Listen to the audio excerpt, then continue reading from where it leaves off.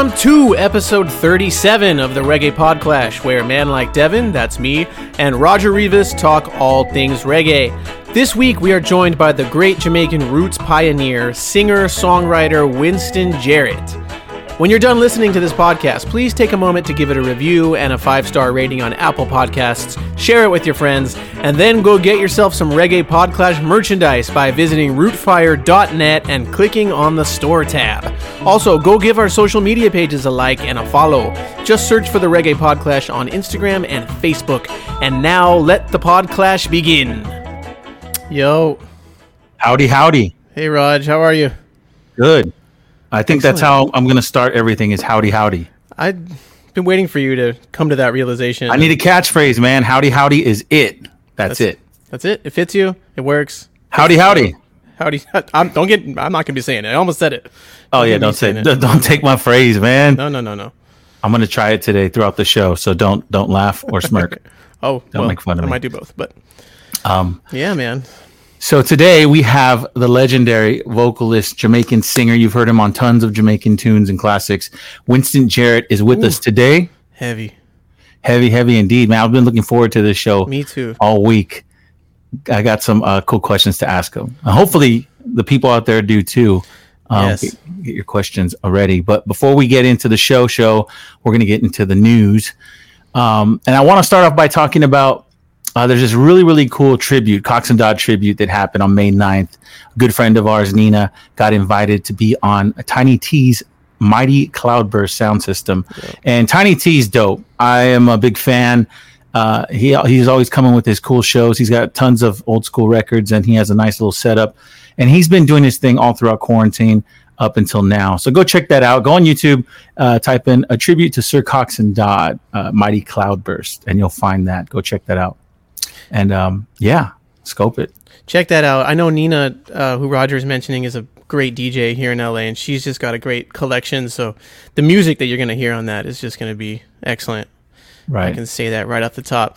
I got a few things I want to mention in the world of reggae. One, before I get to like the news, I just kind of wanted to mention this. Anybody who knows me knows I'm a huge Midnight, Akabeka, Von Benjamin fan. Fan isn't the real word. I mean, he's just, my favorite artist of all time, pretty much. And this week, the artist Drake, the Drake, I guess he's like selling scented candles now or something. And so he did an interview with, I believe it was Complex magazine. And he mentioned that when people buy his candle, he wants them while burning it to listen to this. He called it an album, but it's really not an album. It's this live midnight show from 2004 in Eugene, Oregon. Wow. And it's really the first time.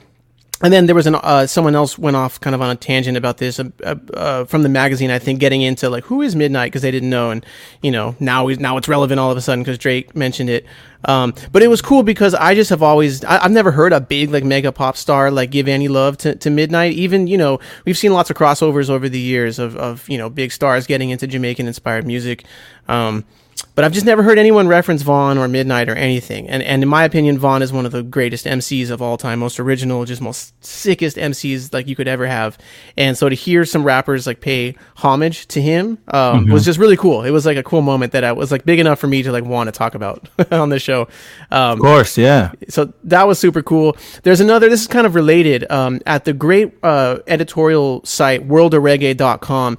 They have a featured article on the Zion Kings crew right now, which is for the last 20 years, Zion Kings. It's a collective of Andrew Moon Bain from Zion High Productions, David Goldfine, and the I Grade Records head Laurent Tippy Alfred.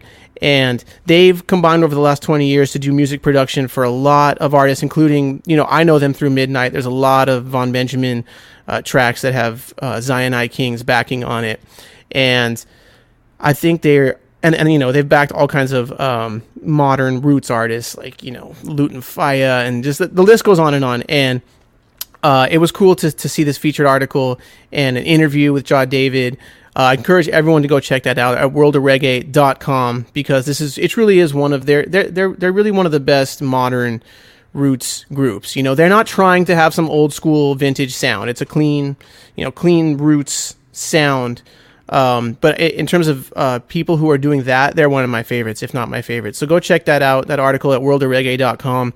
Also, we've been mentioning all the birthdays, and since the last episode, there's been a crazy amount of birthdays. I was looking at the VP Reggae birthday calendar, and just in the last couple of weeks, we had Jacob Miller, Tommy McCook, Justin Hines, who's a personal hero of mine, Earl 16, Prince Allah, Sly Dunbar, and this Friday, May 14th, there's a pair of big production birthdays on the same day. It's Clive Chin of Randy's fame, and of course we had Miss Pat, his mom, on the show not too long ago, and Winston Riley of the Techniques label. Their birthdays are both this Friday. So big happy birthday to all these amazing artists that have influenced Roger and I and so many people throughout the years. Happy birthday. And just to wrap up the news segment, I want to mention that this is our 37th episode, and wow, that's crazy. And not only is it a special one because we have, in just a few minutes, joining us the great Winston Jarrett, but also this is going to be our last episode that we're live streaming on Wednesday nights. We are switching to a pre-recorded format after this because, the world's starting to slowly get back to some kind of normalcy, and, between the artists' schedules and Roger and myself being musicians and having lots of things going on, it's getting harder and harder to, lock down a set time and to make sure we keep up with the high quality of guests that that we and our audience have come to expect from this show. And so we're switching to a pre-recorded format. We're still going to be putting out, we've got lots of great stuff booked for the summer. We're still going to be putting these PodClashes out with a lot of regularity. But I just wanted to let people know if they're looking for it on Wednesdays, or if you're listening to the podcast feed and you're, used to it a new episode showing up in your pod app at a certain day, that's going to change a little bit. But don't worry, don't fret. We're not going anywhere. We're going to have lots of cool artists coming up. So I wanted to mention that. And then, as always, the great VP Records has hooked us up with another record to give away to you good people. And this week is no exception in terms of the quality. We have a 7-inch from Hugh Mundell, Rasta Have the Handle, the heavy classic tune, Rasta Have the Handle from Hugh Mundell. I've always loved this tune very much. And the flip side is Dangerous Match 2. It's a Roots Radic Scientist version. These pressings, like last week we had another one of these from Johnny Osborne. These 7 inches are mastered really well. They have these great sleeves. And you can go enter to win this record right now. Just enter the contest in the YouTube description. You can also find it in the podcast description if you're listening to this via the podcast. Go enter that because you want to get this. And we want to big up VP Records every time for these great giveaways. And that is going to wrap up the giveaway and news of the week section. Let's play some records before we bring Winston on. I think you're going first again, Raj. What you got? Yes, sir. This week I have Dance Cleopatra Dance by Prince Buster's, a ska tune. Check it out and we'll talk about it. All right. Oh, great Caesar, could you kindly let Cleopatra dance, Miss Dance? Dance, Cleopatra, dance, dance, dance, Cleopatra, dance.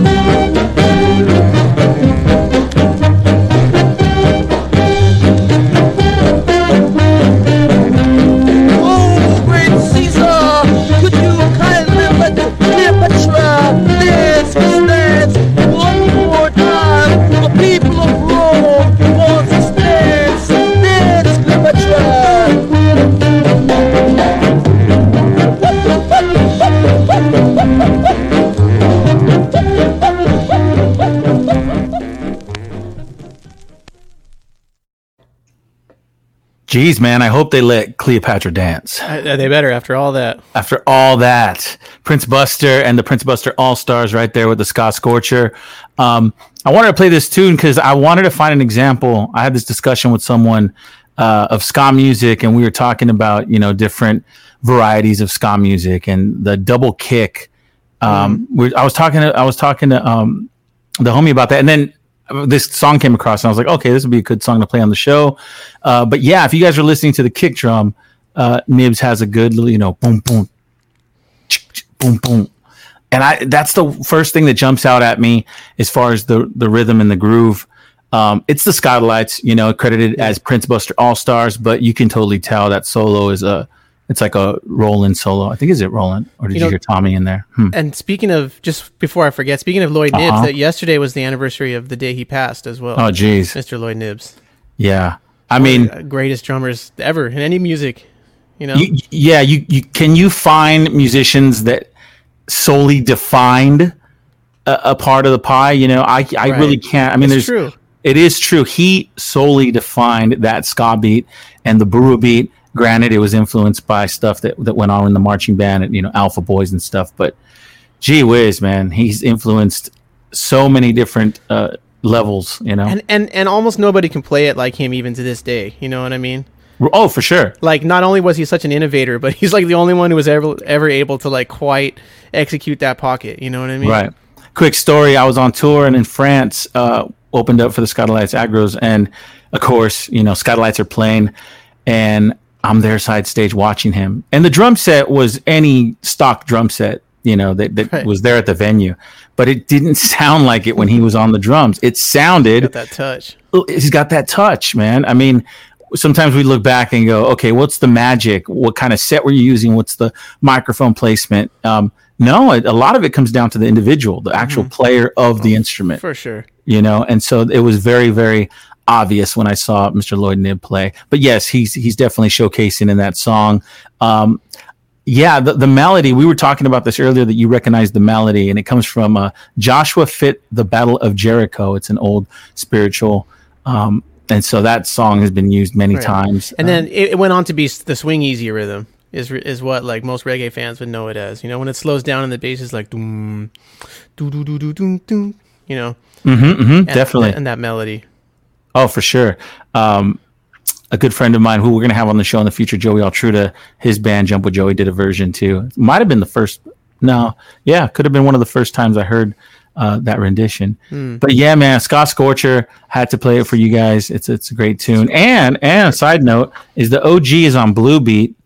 But this is a 1972. Of course, you're not going to be able to see for nothing. No, I can see it. 1972 Belgium release. Oh wow, look at that! Isn't that weird?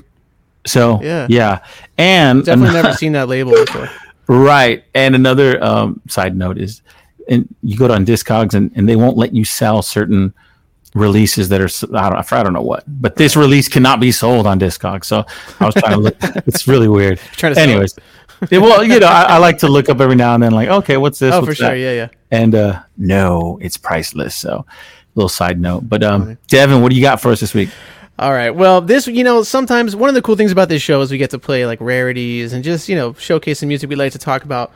But sometimes you just got to bring the big guns out, And I think this tune, even though I still think it fits the description of a rare tune for most people, I know that within our inner circle, this song is famous. We always talk about this being just one of the greatest rhythm sections that we've ever heard play. And to me, this song really just stands alone, if for nothing. I mean, it's a great, the vocals are great, the melody is great, but just what the band is doing. So if you're a musician, just listen to everything everybody's doing on this. The lead guitar, everything. This is the Reggae Boys with Selassie.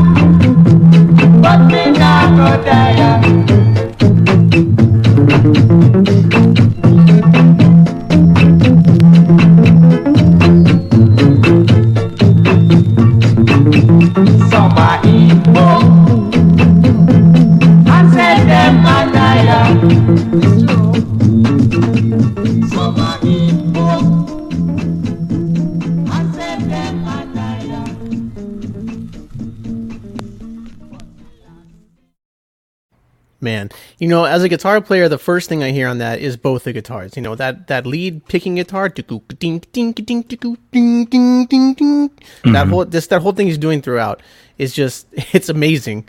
And then that other rhythm guitar, you know, doing it's like the Skinhead Skank, but it's the staccato, you know, chick chick chick chick chick chick chick chick chick, like that stuff. Right. It's just like this that band on that song really, like, it sounded kind of like some other stuff, but to me that. I've never heard really that specific groove like before or since really done by anybody in that way. You know? It's totally the Upsetters, right? Yeah, it's Upsetters. Yeah, hippie boys or whatever they were calling themselves like at that exact time, but it's the Upsetters. Mm-hmm. And you know it's a 1969 Upsetter production, Lee Perry production. It's Alva Lewis and Glenn Adams are the Reggae Boys, is what I think. It's what I've read. You can't find a whole lot about the Reggae Boys. Like, I had always thought the Reggae Boys were the pioneers. It was the same group, but apparently that's not true. So if anybody out there, and we can maybe even ask Winston about this, but if anybody out there knows more about the Reggae Boys, I would look, because whenever I come across compilations from that era, if there's a Reggae Boys tune on it, that's what I always like go find first, because I love their vocals. They're always like super conscious cultural lyrics, great melodies, great harmonies, and they always have great rhythms from that time. So that's one of my favorite eras, is, you know, that late 60s, but with groups that were singing Rasta music and bands that were, I mean, geez, the Upsetters at that time, you know, you can't, and you often, when we go, when we DJ out, you often play the flip side of that, which is, what's it called? X-Ray Vision, the organ X-Ray Vision is the organ version. Yeah. The very first version I heard of this tune. And it's funny because it all made sense when I heard the vocal version. The first, hearing X-Ray Vision, there's nothing really fancy it's really the groove that attracts you with that song. Right. Because the organ's going, you know, bum, bum, bum. Bum, bum, bum, na, na, na, na. Yeah. And it's like, okay, all right, that's cool. Glenn Adams or Winston Wright. I'm not sure. Sounds like a Glenn Adams vibe to me. Right. It's then Glenn when Adams I heard in the Reggae Boys, so I mean. Oh, there you go. Yeah. So it probably is. Totally. And then hearing the vocal version, it makes sense. Okay, you're just doubling the melody. The way that comes in, just that one snare hit. That was my little fun fact. That was my ringtone for a long time. When I first got a phone that lets you like put, you know, a song, I put that one. Razor. Like, like, that's how I knew his phone was going. Oh man, you're in the middle of the market. You're in the middle of Ralph's, and it's and those fills. Dang, those are those will kill your speakers. They're so in your face kind of thing. But that whole tune, you're right. As soon as you started it, as many times as I've heard that song, it's like you can't get enough of it. Every instrument is just perfect, down to like the clave, you know, percussion that would be all throughout. All throughout the Upsetter stuff, Lee Perry stuff. It would, you know, clink, clink, clink, clink. You really don't hear the clave and any other stuff, really. I can't think of any other tunes you'd hear it. Any other producer that's trying that. But yeah, the drums stick out. The lead guitar, geez, great tune. Yeah. It's someone's commenting that it's Lloyd Chalmers. Are they saying that? That could be Lloyd Chalmers? Yeah. It could be. I mean, it could be, and it might be. I I mean, Lloyd Chalmers and the Upsetters could very well be. Yeah. The fact that the organ was so simplistic led me to a Glenn Adams, and not to take anything away from Glenn Adams, but it's those kind of memorable lines. Granted, he was doubling the that's what I'm saying. If line. the producer just said, copy that vocal line, then it could have been any organist, It could have, yeah. Because once you get the direction, it changes your style. But if you told Winston Wright to do that, that's true. He'd have to throw in some chromatic fills and stuff like that, because he's just a little virtuoso. So, right. But you're right. Yeah, if we're on a game show, I'd say Glenn Adams. But I mean, yeah, Ian's got the Lloyd Chalmers. And I think people who do know, I was going to say most people know, but most people don't know. But people who do know that song largely know it from one of those Upsetters, classic Upsetters records. I think it was Clint Eastwood. I want to say it was Clint Eastwood, Rise Again. That tune, Selassie, was on it. On one of those. My copy is, I've always seen it as that punch that I have up here. The art's on the slide, that Palma punch label. But mine is like what people saw in the video. It's like it's a blank, but somebody put like some cool colorful stripes all over it. Yeah, of course, they always do. Yeah, so that's swirls. How when I'm looking through my records, that's just like always one that I don't play that one out a lot. I always bring it with me, but I just I almost never put it on. But I just always see that in there when I'm like trying to find a record. I'm like, should I? Not right now. Such a great tune. It's so heavy, man. Yeah, dude. Yeah, you can't get enough of that one. So I've been saving that one, just because to me it's like. Sometimes I forget that the songs that we know so well, they're not so well known by everybody, So right. I wanted to share that and talk about it. For sure. Heavy hitter, dude. Heavy. And that is our Record of the Week segment. And as always, our Record of the Week is brought to you by... No, that's not what it's brought to you by. It's brought to you by the Rootfire Reggae PodClash merchandise store. Yes. Go to rootfire.net, click on the store tab, and get yourself some Reggae PodClash gear to add to your reggae gear collection. You've seen us drink from the mugs. You've seen me wear the hoodies. I rock the hat all the time. My brother and I wear the hoodies all the time. The beanies are great. We got all kinds of nice stuff up there. Go check it out, please. And, it helps to pay for the costs of the show. So if you just feel like making a donation, you can make a Venmo donation to Rootfire. This is a non-profit show. We don't make any money, but there are some expenses, and it does help out. Why do I keep clicking on that? All right. I think there's the mug. That's the mug. That is a nice mug. I got one, too. Let's see. Shall we cheers? Yeah. Let's do a little baby cheers. Clink. Cheers. Oh shoot, I broke my camera. Yes. All right, Rod, do the honors, please. Yes, our guest today has been one of the main ingredients of Jamaican music. His voice can be heard on countless ska, rocksteady, and reggae recordings. Please welcome to the PodClash, Mr. Winston Jarrett. Yes. Winston, how you doing, sir? Yes, David and Roger, how you doing, my brother? I'm good. Good. Man. Great. It's so nice to have you on. Thank you for joining us.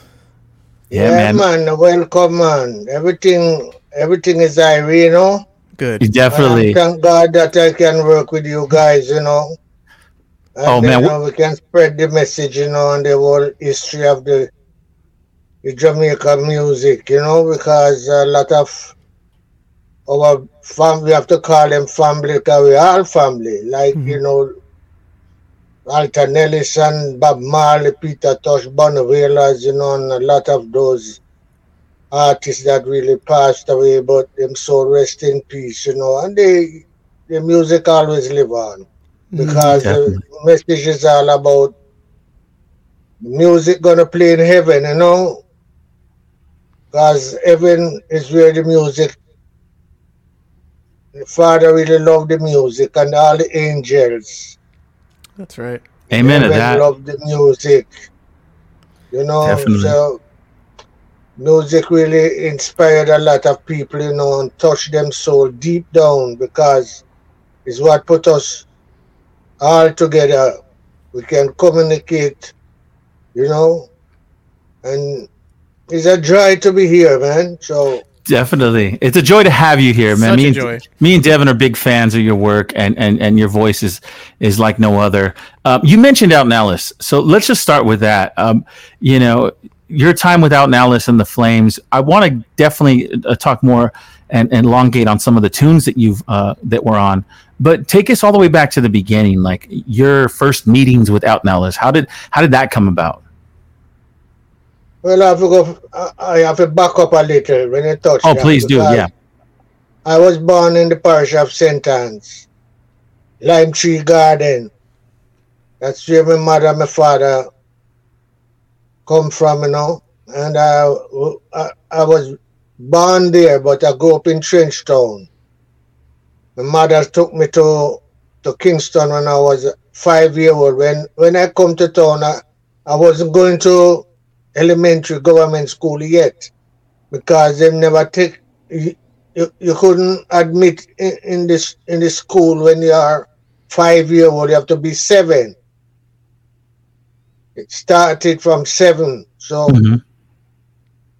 when I come to Kingston with my mother, took me to Kingston. I was 5.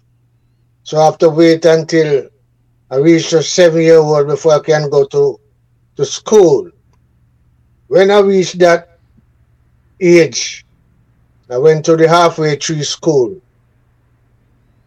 You see that big clock in the middle of the road. Nice. Halfway tree. So that's where I go to school. My mother was working at 16 Balmoral Avenue. I can remember with some people named Masley. You know, wife and husband. They have 2 girls and a boy. And that's where my mother used to work with them in the old colonial days. You know what you call it, 21 shilling a week. Wow. They call that 1 guinea. You know, the old colonial days were pound, shilling, and pence. Yep. And you know, so when you work in 1 guinea, which is 21 shilling, to feed, take care of 6 boys my mother have, 6 of us, no girl. And I am the second to the last. So we have 4 brothers in front of me. I am the second to the last. Wow, and so it was hard. It was very hard on 1 for guinea. my mom. Jeez. That's what they call 21 shilling. Yeah. Wow. In the pound days, the old colonial days when Bustamante was president. Right. Wow. Of Jamaica. You know, so I grew up in Trenchtown, like I said, you know. My bigger brother lied, Linton, he was living there in Trenchtown in the old tattoo days. The house them didn't build up yet. A lot of the houses didn't build up yet. But I mean, they have some houses really did build that time. You know, it was 12 shilling a month with those rooms. So you have to go to the Mr. Sparling was Minister of Housing. So you have to go to Mr. Sparling if you want one of the house to rent at 12 shilling. 12 shilling was a lot of money. People couldn't find it then, back in those days. The 12 shilling. So, you know, if you're not into a good job, then you have to call a thing named juggling. You have to juggle, push and cart, or hustling. Or, you know, carry people in the market when they come to town. You know, or you have to work as a gardener. It's one of those community where white people live uptown in St. Andrew. You know, you have to do those type of work. You know, it don't matter what you have to do as long as you're working, and, you know, God bless those 12 shilling, pound, shilling, and pence. When you have 1 shilling, you can cook a pot of food. You can cook some dumpling and some banana, you know, and some chicken back. Poor people style, you know. Yeah. So, like I said, I grew up in Bakawal with my brother. My mother took me to Trenchtown, and we grew up in a Bakawal where them called Tivoli Garden. It didn't have that name yet. Those houses didn't build up yet. With Eddie Siago. He was the GLP for that area, Tivoli Garden. Right. But it was named Bakawal. And Bakawal divided in 2 segments. You have Bakawal and you have Akiwak. Well, Akiwak is where all of the Rastaman them are them church. You know? The church of Naya Bingi Right. used to chant them back in those days, And what year is this, Winston? That at this that point? year was into the 50s, man. 52, 53, 55, 56 coming down. It was early days, Well before ska, all that, yes. So, Definitely. like I said, I grew up in a trench town, and it's trench town. So my brother was living there, and that was old tattoo days. They call it trench town, but it was named Trench Pen. Because you'd have a man there named Mr. Penn. He was a Pocomania man. Oh, okay. Dance Pocomania. And he have him church there too. But he passed away, and after him then build it up, The government built up the whole of that here, and changed the name to Trench Town. So, I was living there, up to I know the number 19 4th Street, and I live also at 24 4th Street. And that's where I live and in that same yard, 24 4th Street, Alton Ellis, Bob Marley, Peter Tosh, Bonnie Wailers, Lassell Perkins, Bonnie and Scully, Artens Ellis. All of those people used to in that yard. Wow. And 5th Street now, it didn't have no gate. You can just walk through and go through 5th Street. And when you go through 5th Street, that's where Martin Plano lived. The head for the Rastafari them. Right. He was the head, the leader. He was an educated man, Rastaman. Right. And everybody as Rastaman, they come there and chant Rastafari drums, Naya Bingi drums, smoke herb and chant and praise God. So that's where Bob Marley used to be, with that same man. He taught me to have my grow my natty dread. So that was from early. Man is in the early 60s. Okay. 62. So you were in your early 20s at that time, yeah? I was in my 20s and my 30s.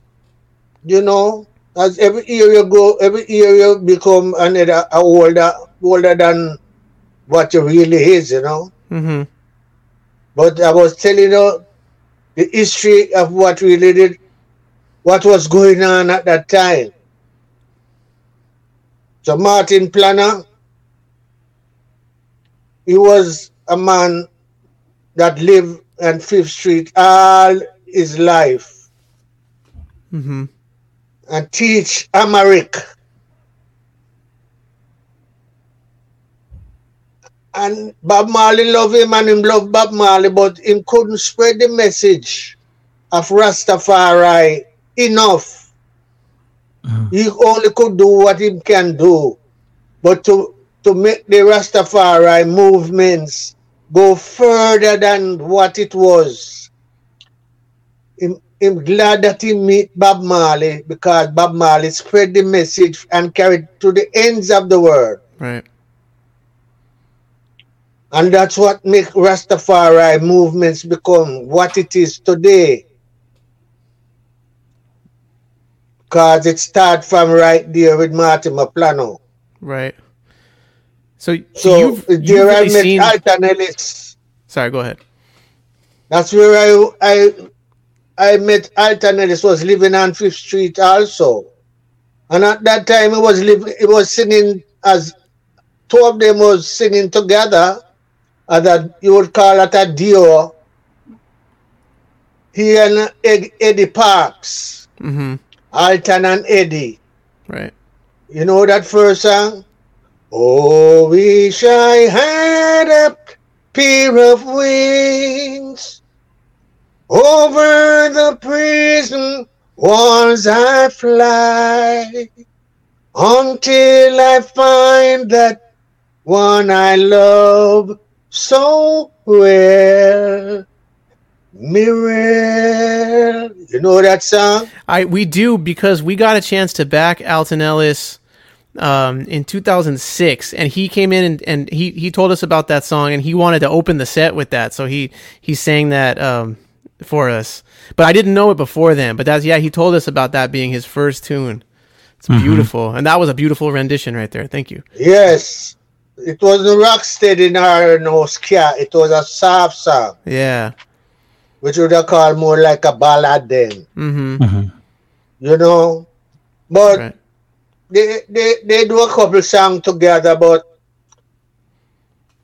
as you continue on the journey, they break up. For what reason? It is all about sufferation, and you know, at that time, people want to go further with them career. So Eddie Parks leave and come to here, America here.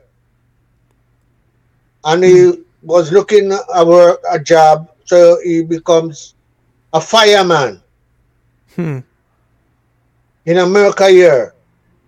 And he didn't come back to Jamaica. Wow. So Alton Ellis was crying because, you know, them miss one another, known to the fact that they were singing for this long period of time, and when one gone left the next one, them feel out of place. Right. You know? For sure. So I cannot speak for him, but I know what was going on at that time because I was there, you know? But if he was around, he maybe they'll give you more, he would talk to you and tell you more, you know, of the history. Why they break up, you know? Right. For whatever reason, but I didn't know they break up. And then now, in the same yard where we was living, a lot of people know me there and they hear me singing all the time, but I didn't get no break at that time. You know, I only was there and I love singing, and you know, when I hear they was doing a lot of songs together and thing, and they break up, I said to him, was in the yard smoking some herb, and then people always say, like, oh, you can't sing and thing, man. You know, say, ask Alton Ellis if you could have formed a group. So, you know, it really hit me, you know, and then I really go to him and ask him, you know, and then him say, well, we think about it. That's what him said to me. I'm going to think about it. All right. And then he come back about 3 weeks after that and say, yes. he took his time to think about that. Yes. Because he really want to continue music, but I'm going to come into a different name and different style. And we have an ex-brethren named Edgar Garden. He was a good friend of Alton Ellis. He have a more baritone voice. And he said, okay, we're going to form the group. Me and Edgar Garden, we call him Baby G. Baby G, yeah. Yes. He passed away after Alton passed away. So we formed a group with him, me, and Alton, and we call Alton and the Flames. Now people ask me, why you call it that name? Well, we have a theater in Jamaica named the Carib Theater in Uptown. More Uptown, you know, Crossroads. And there was Vajan, you have a man named Vajan. He passed away. I hardly hear nobody talk about him. But him first started to have keep stage shows, live stage shows. At the Carib. At the Carib Theater. Yeah. And him do live show also at the Queen's Theater downtown on Spanish Town Road. And he put on some shows too again at the Majestic Theater also. on Spanish Town Road. And he used to carry it maybe around into the country part, like Spanish Town and, some other places, country parts. Well, it's there always. I always go there and see Vajan putting on some shows with Derek Morgan. And he keeps shows with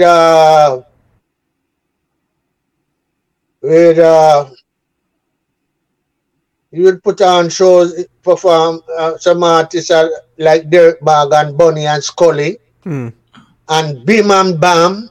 The comedy, right? And yes, and Pluggy and Beryl. Oh wow!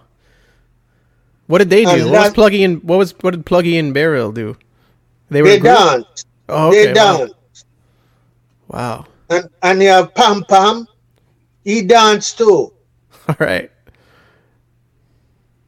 And you have Bim and Bam. There's coming like a comedian. Right. I've heard wasn't there a female dancer as well?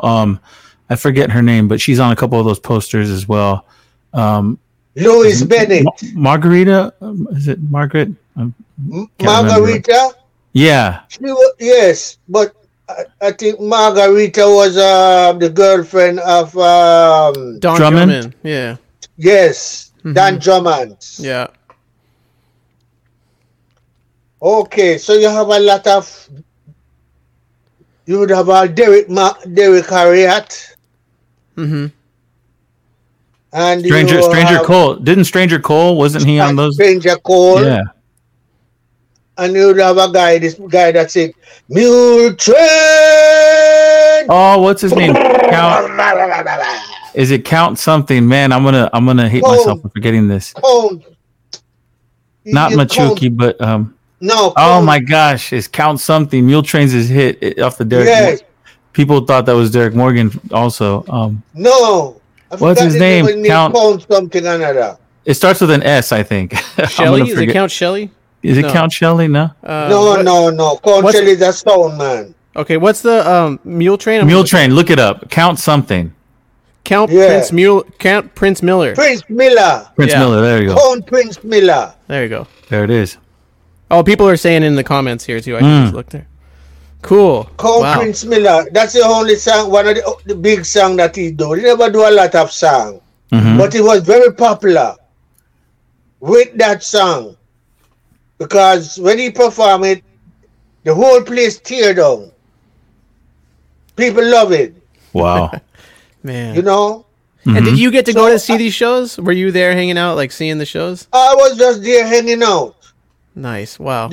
I wasn't singing yet. Right. All those times. You know?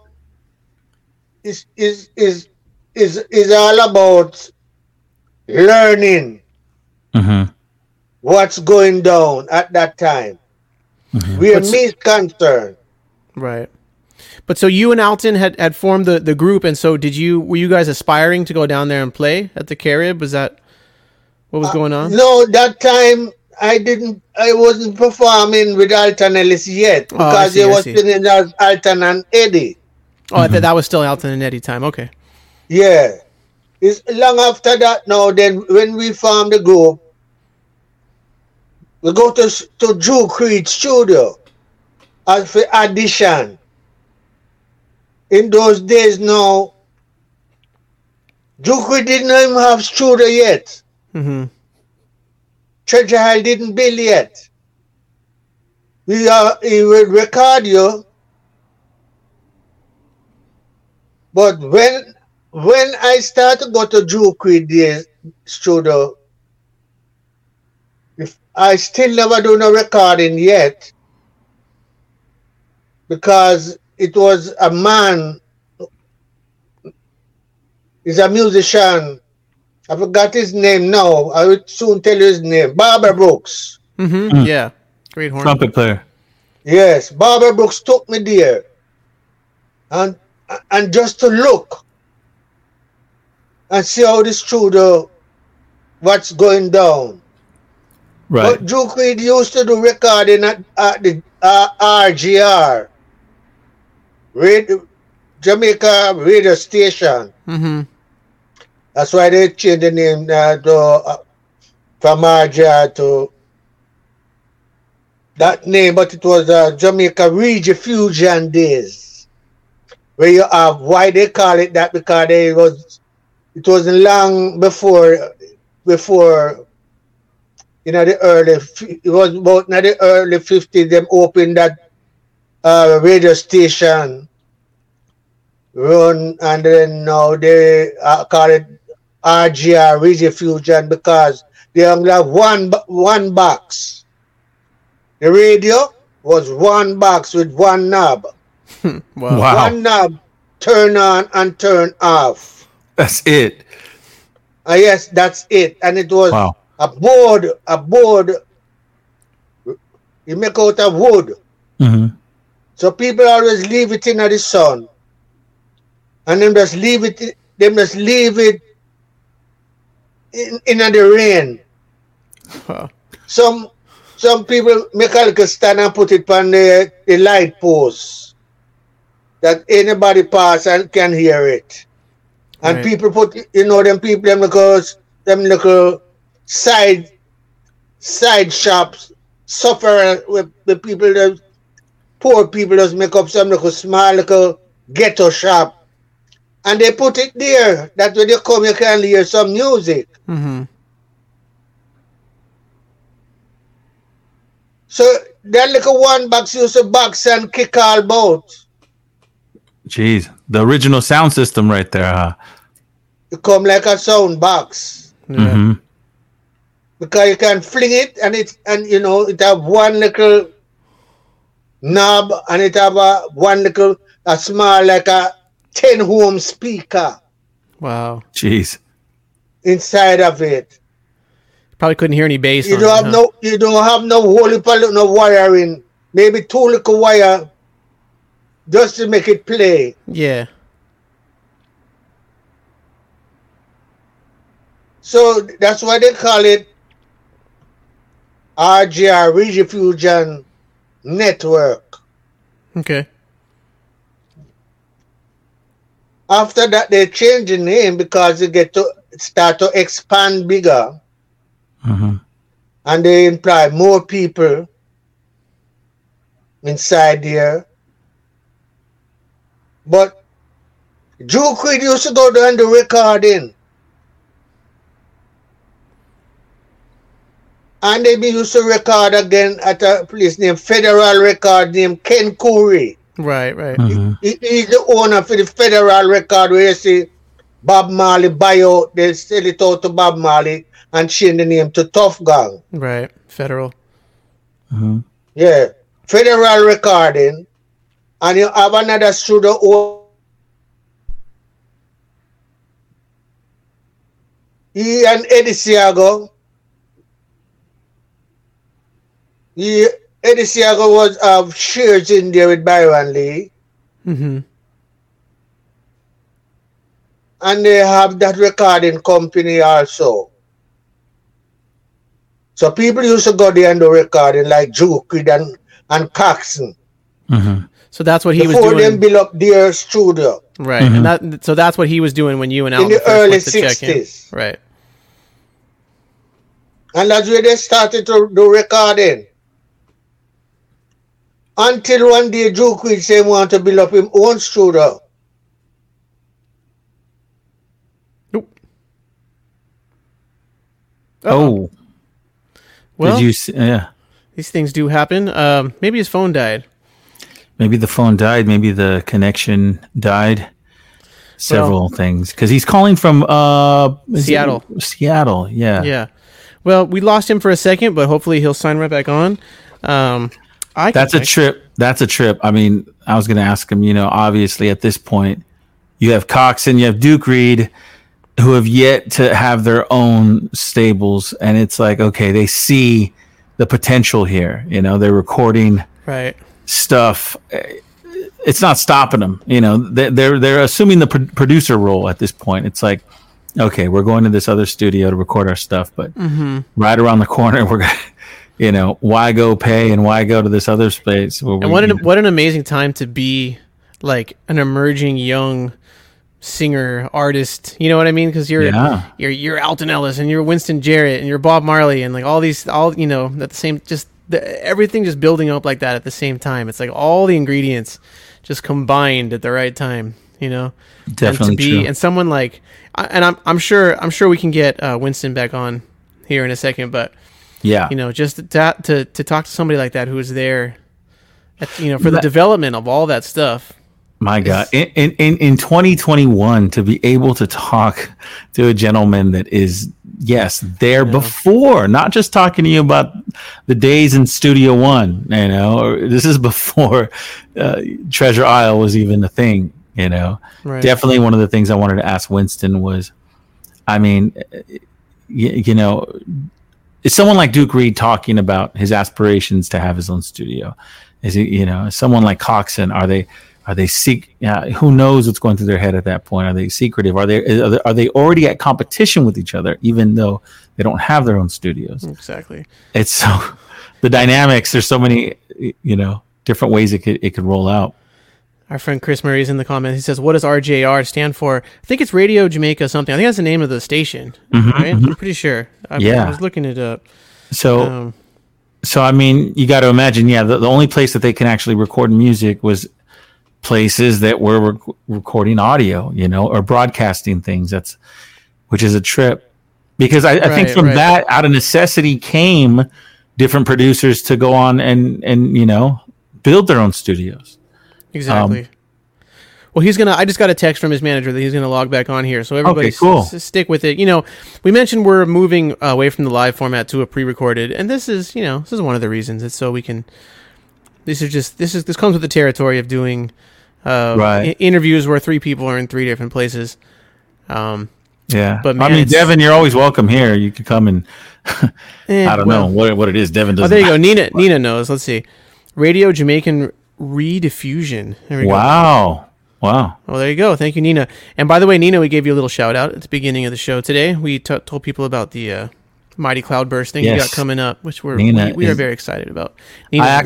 I checked it out, and she came with it, man. Nice. What's that tune, dude? The Rita Marley tune, or the Jackie plays at the beginning. Call on Me, Call on You. I forget the tune. I showed it to you. Remember that long time ago? I don't want to do it on a side story. Remember, Devin, a long time ago, I don't know if you remember this. I wasn't in Northridge at the time, and we just like, let's go get a 12er of Corona, and we were chilling in your parents' backyard, and we were just listening to reggae music, and it was like after a DJ show or something like that. I forget. But I remember showing you, I think, the Rita Marley tune, Call to Me. Oh, it's a man, Call to Me. Yeah. You know, yes, I do remember that. We were sitting down in the front yard. Oh, man. That's Jackie with a wicked solo in the middle. Yeah, that's it, baby. From calling. Oh, that tune's wicked. So Nina has, I mean, geez. Heavy. That's just such a good melody. That's such a great tune. Nina starts her set off with that one. Oh, dude, that was also the same night you showed me. That was the first time I heard that. And also, you showed me another one. I think it's Play Play by the Wailers. Oh, dude. All they do is just play. The Rocksteady tune. Ooh, man. Yeah. It sucks because we can't, like, when you do these things, the one thing the internet has not figured out yet is how to let people in different locations, like, sync up. So we can't, like, sing these together. So it always sounds whack. You know? Yeah. Like, I've learned that when you're trying to, like, just anything, like, if someone's doing something, you try to sing along, it's like, no, it's not working the way you think it's working. Oh, nice. It's going to be like, you know, whatever. 2040, and then we'll look back and be like, oh, you remember when you couldn't do that? Remember when you couldn't sync up? I mean, all it really takes is it going to some third-party location, right? And then getting synced in some kind of auto. Yes, it's not too hard to imagine like how that would work. Yeah. But we'll figure it out and we'll become millionaires. Let's do it. There you go. Well, I'm too lazy. Oh, yeah. How about that? That was right. I showed you that tune as well. Yeah. I don't have a lot of great tunes. Ambition when it comes to inventing. Those two tunes that we just described, I can imagine they're not easy to get a hold of. Oh, for sure. Those are. But who knows? Nina has Call to Me. Is what you said? Yeah, Call to Me is the one that we were talking about. That she started. That's a tune, man. It's great. I mean, Tiny T. Like I said, everyone we mentioned it earlier in the show, but go check it out. The Coxon tribute, Tiny T, Mighty Cloudburst. He's so cool. I encourage everyone to go and just look at his backlog of videos that he puts out because he's got so much personality, and he's got a nice little setup, and he's got above everything, he's got great records. So you got to check that out. And then Nina just tears it up. She comes with the heat always. Like how you gonna do that, man? Me and David call ourselves DJs, record collectors, and then it's just like Nina comes with like tunes that, because me and Devin will DJ, and there's times where like Devin will DJ, and I'm like, I never heard that one. We never heard that one. And Devin, same thing. He's like, check that out. Yeah. You know? But like when Nina comes on, it's like education. Oh, for sure. It's yeah. Like, it's like I can't even. Yeah, I got to pay attention. Right. It's school's in session for sure. In the old Rocksteady Lounge days. That's when I first met Nina. The best. Just watched her DJ, and just every time it's like whatever. Because like it's so cool, like especially in LA, there's just subsets of it. And I happen to be, and I think you're kind of like this too. Like I've always been into just the whole spectrum of Jamaican music, just from ska right through to like modern stuff. Although, I do tend to lean old school. But there are other people who really just focus in. And I think, Nina, correct me if I'm wrong, but I think I'm fair in describing Nina as somebody who really focuses in on the, rocksteady and early reggae and ska too, like those areas, with a cutoff, in the very early 70s. And the cool thing about that is like some of those DJs really just, they have some amazing stuff. Okay, it looks like we have Mr. Winston back. Let me try to bring him in. Yes, sir. Mr. Jarrett. Yes, sir. You're back. All right, cool. You're back. We held down the fort in your absence. Yeah, we did. The crowd is waiting patiently. Technology is that thing where we don't know nothing about. It's all good. We're back. We barely do either. Yes, for sure. You were talking about Duke Reed and Coxon cutting records even before they had their own studios, respectively Studio One and Treasure Isle. Did they talk much? Like, did you know them on a personal level? Did they talk much about their aspirations on having their own studios one day? Yes, that's what I'm saying. Duke Reed said that. Okay. He want to build his own studio, board studio, up on top of his business place at 13 Bond Street. Nice. If you know anything about Duke Reed, he was an old policeman. Right. He always carried a gun, right? Right. He always had a gun. Yeah. Right. You know about that part. Yeah, but please tell us. Please tell us more. Yeah, elaborate, please. He own a business place at 13 Bond Street, and it was a liquor store. Right. A huge liquor store. He don't employ enough people. Him and his wife, Miss Reed, and him, Duke Reed. But he I think they go. He did doing business first, and he bankrupt. He bankrupt, and he couldn't do no business anymore. The liquor store bankrupt. But they bought this lotto. Right, lottery, and he win. I didn't know that. I didn't know that part. Yeah. Yes, he win a big money, and that starting back in a business with his wife. That's my plan too. Mega Millions, and baby. He bought a couple truck. Wow. And then he started to he own a sound system. With some huge box. In those days, them fire off about 15,000 watt. Wow. When it clean, the earth move. Man. And you have this bottom end, which is what carry the bass. Right. And you have some box you put on top of the boxes, they call that the top end. Mm-hmm. And they mark them joy box. It take about 4 or 5 months to lift it up. One box. Wow. Man. And imagine hearing that and going from your little box with the one switch to then hearing Duke Reed's just earth-shattering sound system. It must have been amazing. Yeah, but he started with one little box first. All right. There about a 15 ohm speaker in it. And him always have that small little box and him hang it up right time shop there. Coming from in the studio and the card come now with the box come right up right at the door. Mm-hmm. Where anytime him do our music upstairs at the studio, the engineer named Smithy put it through that little box so him could hear it downstairs. But it's only the artists them that record up there. Him saying don't want no whole heap of artists. Mm-hmm. Because if it get out, the song them get out of control, him not can be able to control them. Mm. So him didn't want no whole heap of artists like Paxson.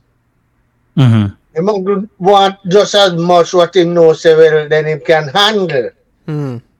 So we start an audition there with Alton and the Flames, and that's me, and Edgar Garden.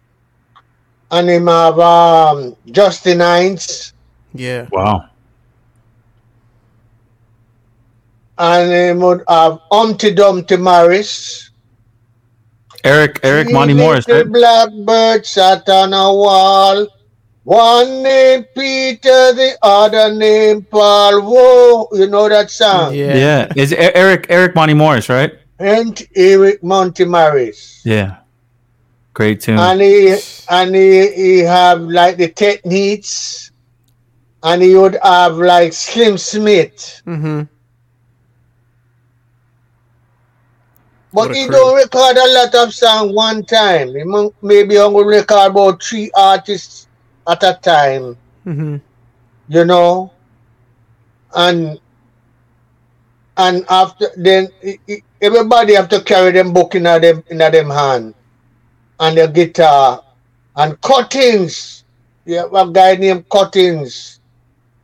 He was the man that do the audition. Only on Sunday. Wow. Sunday from about 12 o'clock go up till about 3. Audition. And those artists that them pick, them send them upstairs. That's where the studio is. Right. So did you do an audition? Yes, I was there too. And it's so we get audition with Ryan Alton Ellis and Stranger Cole, Justin Hines. And they have a group named the Three Tops. Yeah. I've got something by them. And then we do some recording, Gladstone Anderson and piano. And you have Winston Wright on keyboard. And you would have Jackie Jackson on bass. Mm-hmm. And John Bago on drums. And you have Lynn Tate on guitar. That's a band. You just mentioned all superheroes right there. That's crazy. And then you will have Tommy McCook. Mm-hmm. Bobby Ellis. And Marcus. Mm-hmm. Trombone. Yes. The Supersonics, in a sense, right there. Right. That's the Supersonics. But as time goes on, sometimes him change drums. You know, when John Bago is not there, he might use a little youth named Tingling. Mm-hmm. And when you hear the story about when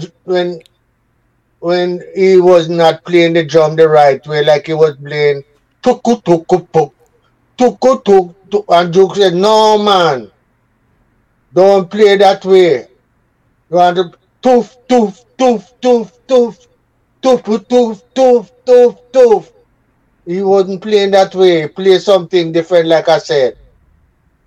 And Duke would come out and check out him gun and boy in the ceiling. Wow. And Tingleg catch him afraid and feel when he made the shot him feel like him feel up himself and if him get shot. Then him run out and say him soon coming gonna pee. And he didn't come back. We had another guest on tell us that story. I don't know if it was Val Douglas, Basie Val Douglas. Somebody told us that same story. Oh, yeah, that's right. Yeah. That's right. Well, the history goes on. Yeah. You know, until now, Joe Creed was a man where the artists them now, he told you that he don't responsible for your publishing. You must find and register your publishing by yourself if you are the writer. So he didn't really take away nobody's or infringe upon nobody's rights. But Coxon do that. He take away all the rights. And he say if you're not gonna give him a part of it, the publishing, you cannot do no recording for him. Wow. That come like a gangsterism. To me. For sure. You know, at that time. But if you want to do recording, then you have to sign to give him a part of the publishing. But eventually he take away everything from you further down the line. You know? And Duke Reed and Coxon couldn't agree. They were in war all the time. Wow. Because Coxon have a special sound. Him studio have a special sound. Different from for Treasure Isle. Right. For Duke Reed. Coxon studio built up out of wall. You know, concrete wall. And the padding was so good. He have a professional man come from the States here where build the studio like a Motown. But Duke studio was built up out of board. And the padding was also good, but a different sound. Yeah. So they said, Coxon always said he don't want the artist to go down a Duke Reed and record. They were jealous over them one another. And Duke Reed said the same thing. He don't want you go for Coxon and go take him songs and go do it for Coxon. So the two of them always are bad man. Duke Reed have a set of bad guys that protect him. And also Coxon also have some bad man that protect him too. If you go in trouble, thief him record or want to take it away and all kind of stuff, you have those bad men to come and beat you up. Wow. Also Duke Reed, because you don't know him is an old policeman. Right. I have one long range gun, 9 hand, and him have another one out in him holster strap on him foot. And him have a belt round him full of a shot. Wow. And him have another one him holding him hand also with him long range. And if you come and steal anything from him, you don't know it gonna go. Wow. I'm gonna beat you up. I make you have to pay for anything you take up. Him drinks them D&G company come and distribute beer and stout. And him own the two sides of the road at Bond Street. On the right hand side and over on the left hand side him also have boxes of liquors. Also when the truck come and empty out everything, beer that him order, and you have a part of it is empty bottles. People buy from him from the store, and he told if you buying anything you buy from him, beer or stout, you have to bring back the bottle when you want, so you can get the exchange. You can exchange the empty bottle and give you beer for it. You know, people keeping dance and have them like a shop, them come down buy wholesale. And they can go back and do retail. You know, so, and over upon the left hand side, a Bond Street, you have him church. A revival church. Drew could also do Christian songs. Mm-hmm. On certain day. We're slow. You know? Mm-hmm. Also, Coxon do Christian songs too. So, the first song that we did at Drew Creek Studio with Mel Alton is with me was a song named Papa Tully Was a Preacher. Ooh. That's a heavy tune. Yes. Because him don't like Rudy. Yeah. It's best to be a goodie. If something gonna burn you. You know? That was the first one, huh? Yeah, the first song that I did. Wow. Yeah. That's a great song. And then we do another song named Rudy at Large. And then we do Cry Tough. Yeah. And then we do a next one named Blessing of Love. And then we do Ain't That Loving You.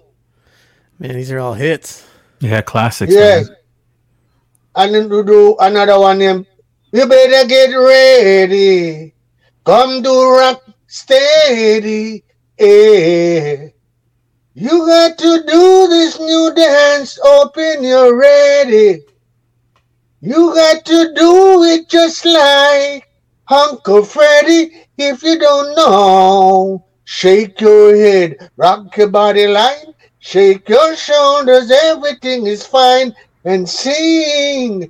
Oh, oh, oh, oh, oh, oh, ba-da-da-da. Was the number one. Yeah. And so, would the three of you, the vocalists in the group, would you guys all write these tunes together? Yes. Nice. Yes. We sit on the sidewalk in a trench town, especially at night time, when people gone to them bed, and we rehearse right through actually in the night. Nice. Mm. You know? And then we do Dance Crasher. That was a number one hit. Yep. Mm-hmm. Oh, Dance Crasher. Oh, oh, oh, oh, Dance Crasher. No, no, no, please don't make a fuss. Please don't make a fuss. Don't take a knife, take another fella's life. Be a clean fighter, a prize fighter, instead of a dance crasher. Number one again. Mm. And What? Go ahead, Devin. well, I was going to ask, like, when you guys were writing those lyrics together, was everyone just kind of equally putting in on the lyrical ideas, or was there one person who would come with more lyrics more often? Sometimes we write, we come up with the lyrics, the lyrics of the song, and then it don't sound good. Mm-hmm. So we change it. Many times we never have a song right out from top to bottom. Right. Perfect. Mm-hmm. It's a work in But progress. we keep working on it until it come and sound the way eventually we want it to sound. Because if you don't do that, and when you go to Drew Creek to record, you have to rehearse again with Gladstone and the piano there. And sometimes you have problems with the harmonies. So we have to keep rehearse until you get, because when a three man singing, you have the lead natural, and you have to have a top end, which is the harmony section, a top end. So you have to sing. You're going to have a baritone voice, and you're going to have a falsetto. Mm-hmm. And when we sing, you have to hear the blending together on the right note. Right. If you don't do that, then we're going to sound off key. And did the three of you already have experience with harmonies before you linked up, or were you kind of all learning that together? We learn that as we go along, like I said. But we still have an idea how it's supposed to be. And you have to rehearse until that eventually comes. Yeah. You know? Because them say, a man never know the right thing until you do the right thing. Mm-hmm. So, you know what you want. You have an idea of what singing is all about, because we listen to foreign songs them very hard. And we love the foreign song, like many of the foreign singers them from Motown. They all in Jamaica play on the radio. And Drew Creed always come to America and buy the R&B and bring it back. Also, Coxsone. Coxsone used to work on farm work in America here. So every time he come back to Jamaica and bring back a lot of those songs. Mm-hmm. And he give it to the artists them to listen. That's why you find a lot of the artists them, you find some of them all sing over foreign songs. Right. Mm-hmm. Even Bob Marley. Oh yeah, for sure. He loved Curtis Mayfield and the Impressions. Mm-hmm. He loved them very bad. And if you even some of the melody from the Impression with Bob Marley, you can hear in the music that he does. Mm-hmm. That's true. They love the female singers them, like Aretha Franklin and all those American R&B. Even Joe Creed come to America and he bring back Fox Domino to Jamaica. And he used to love Fox Domino music. He bring him back to Jamaica to perform. Was there any artist, specifically American artist, that you gravitated towards, that you personally, Winston Jarrett, liked this American artist? There is so much of them. There is so much. But where me is concerned, I love them. But if you listen to most of my songs, them what I sing, it's originally written by me. Mm-hmm. But I learned from those foreign artists.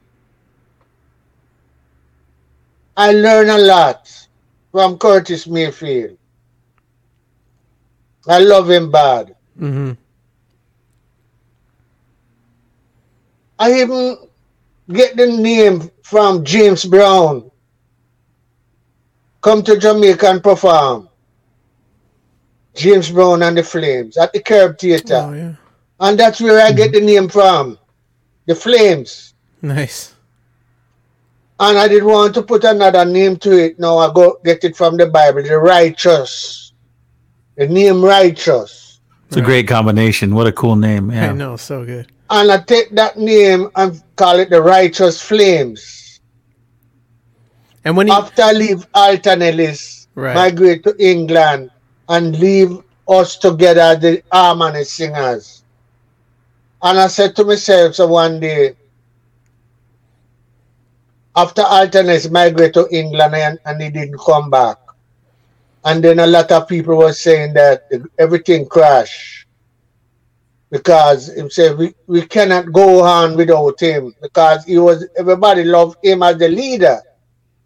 And I said to myself, I read in the Bible where Jesus and the 12 disciples, and I said, when Jesus go into the mountain to preach, to pray to his Father, 12 disciples were there with him.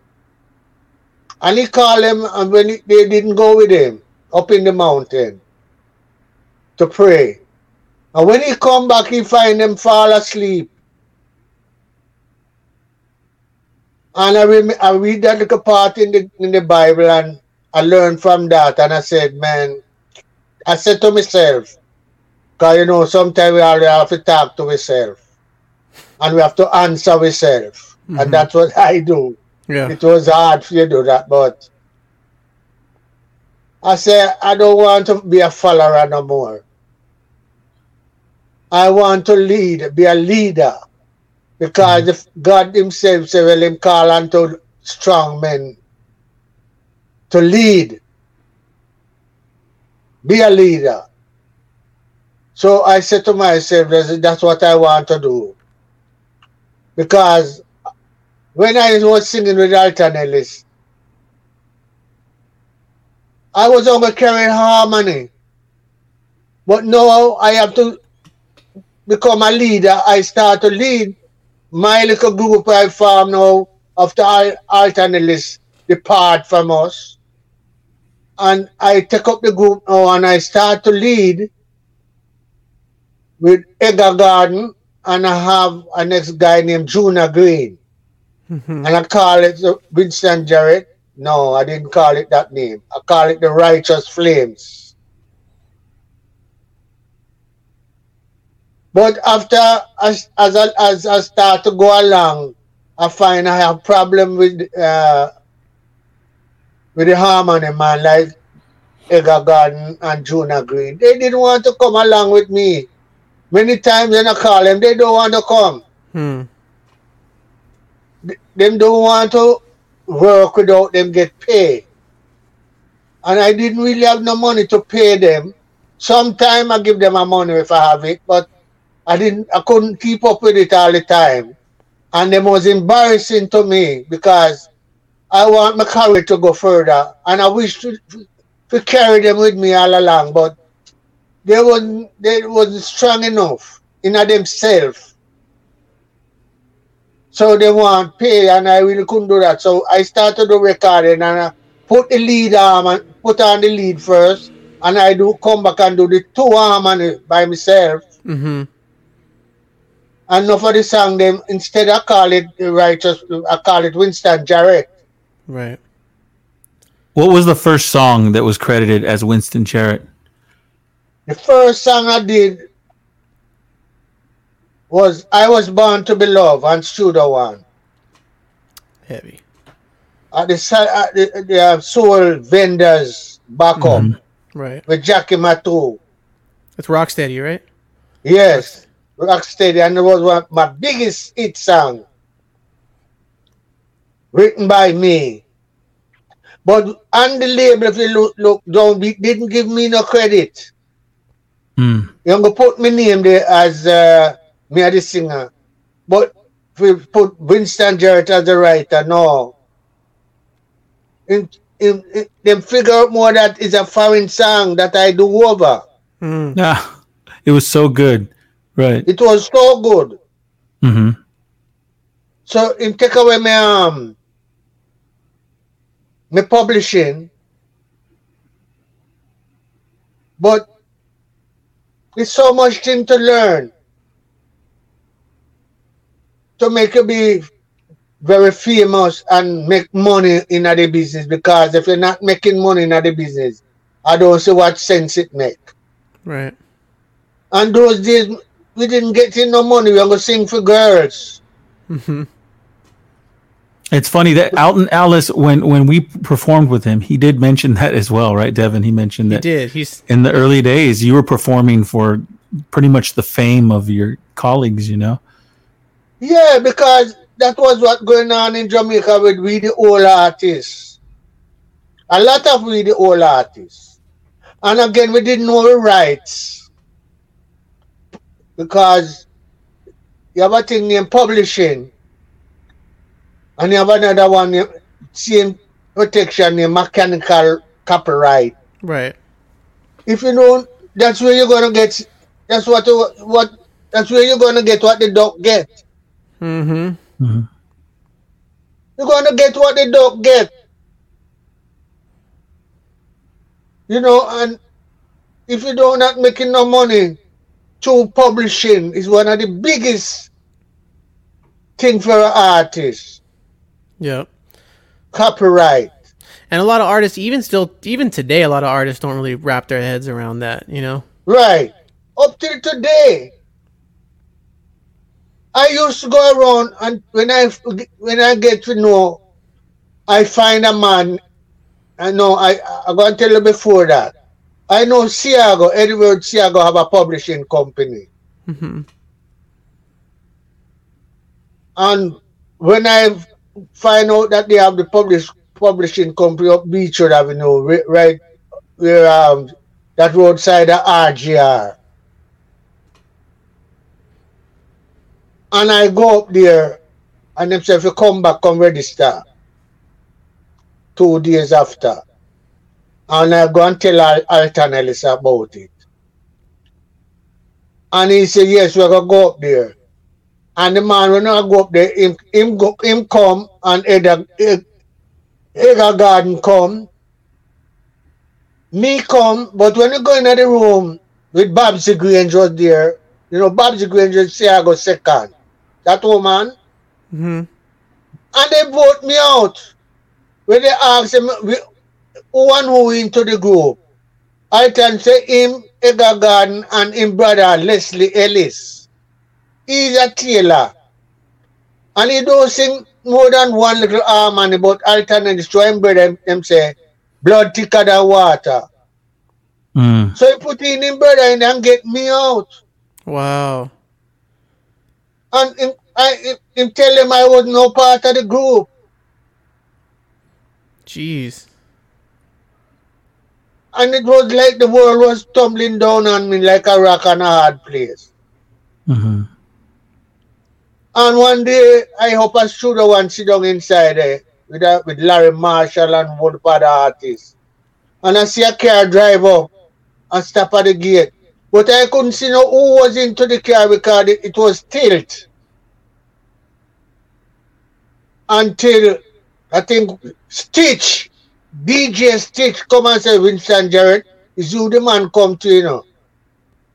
Mm. And when I go to the gate and I lick on the glass and him wind on the glass and I look, I see a man ask me if I know who him is. I said, no, sir.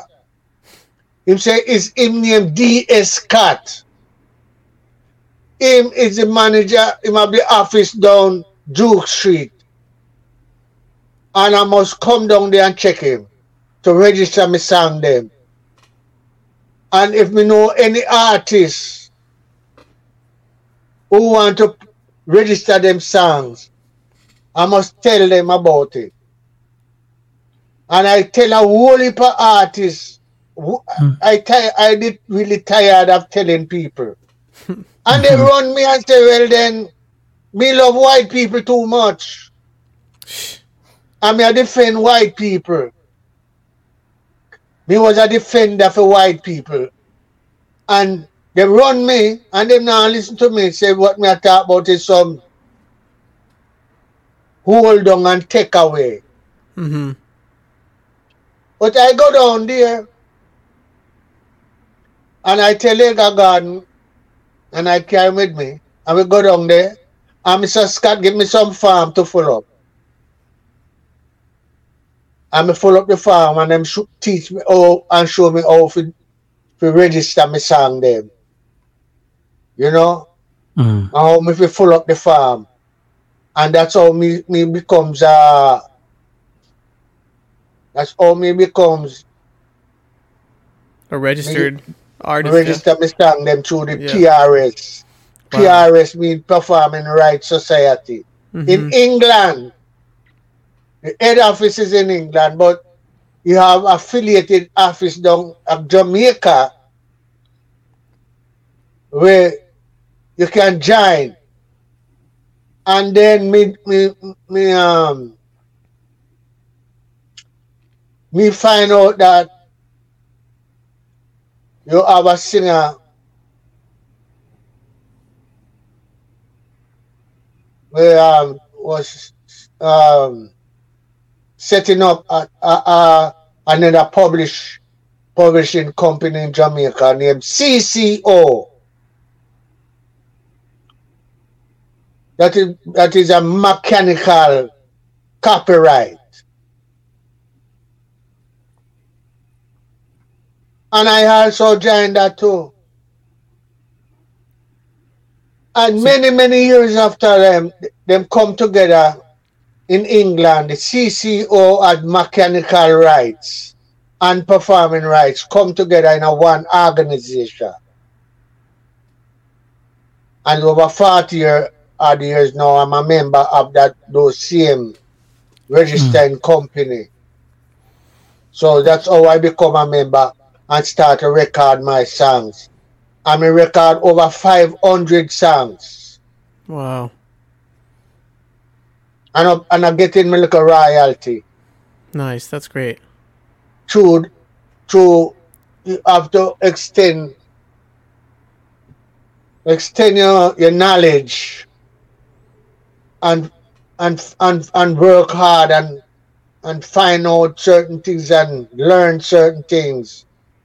The music industry. I used to do a lot of producing for myself, and I know about how to do regarding the quality and how it to sound. They did have another thing in Jamaica where you have to do clean recording. Some days now you listen to some young artists, you hear them cursing a whole heap of bad word and talk a whole heap of bad things in them message. Mm-hmm. In those days you couldn't do that. In the 60s. Right. They form a thing with about 6 people come together and form a little organization. When you do a recording, they listen the lyrics and they listen the type of the bass line and the drum and everything in the music.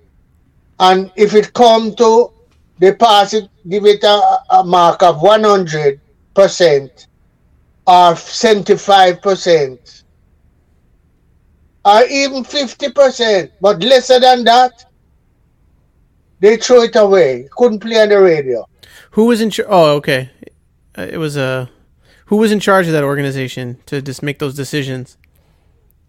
Artists and artists come together. Okay. Because they didn't have a problem with that. Good quality, good representation. Wow. Good singing. They have, you call it a panel of judges. Mm-hmm. Come together and form that little organization for quality.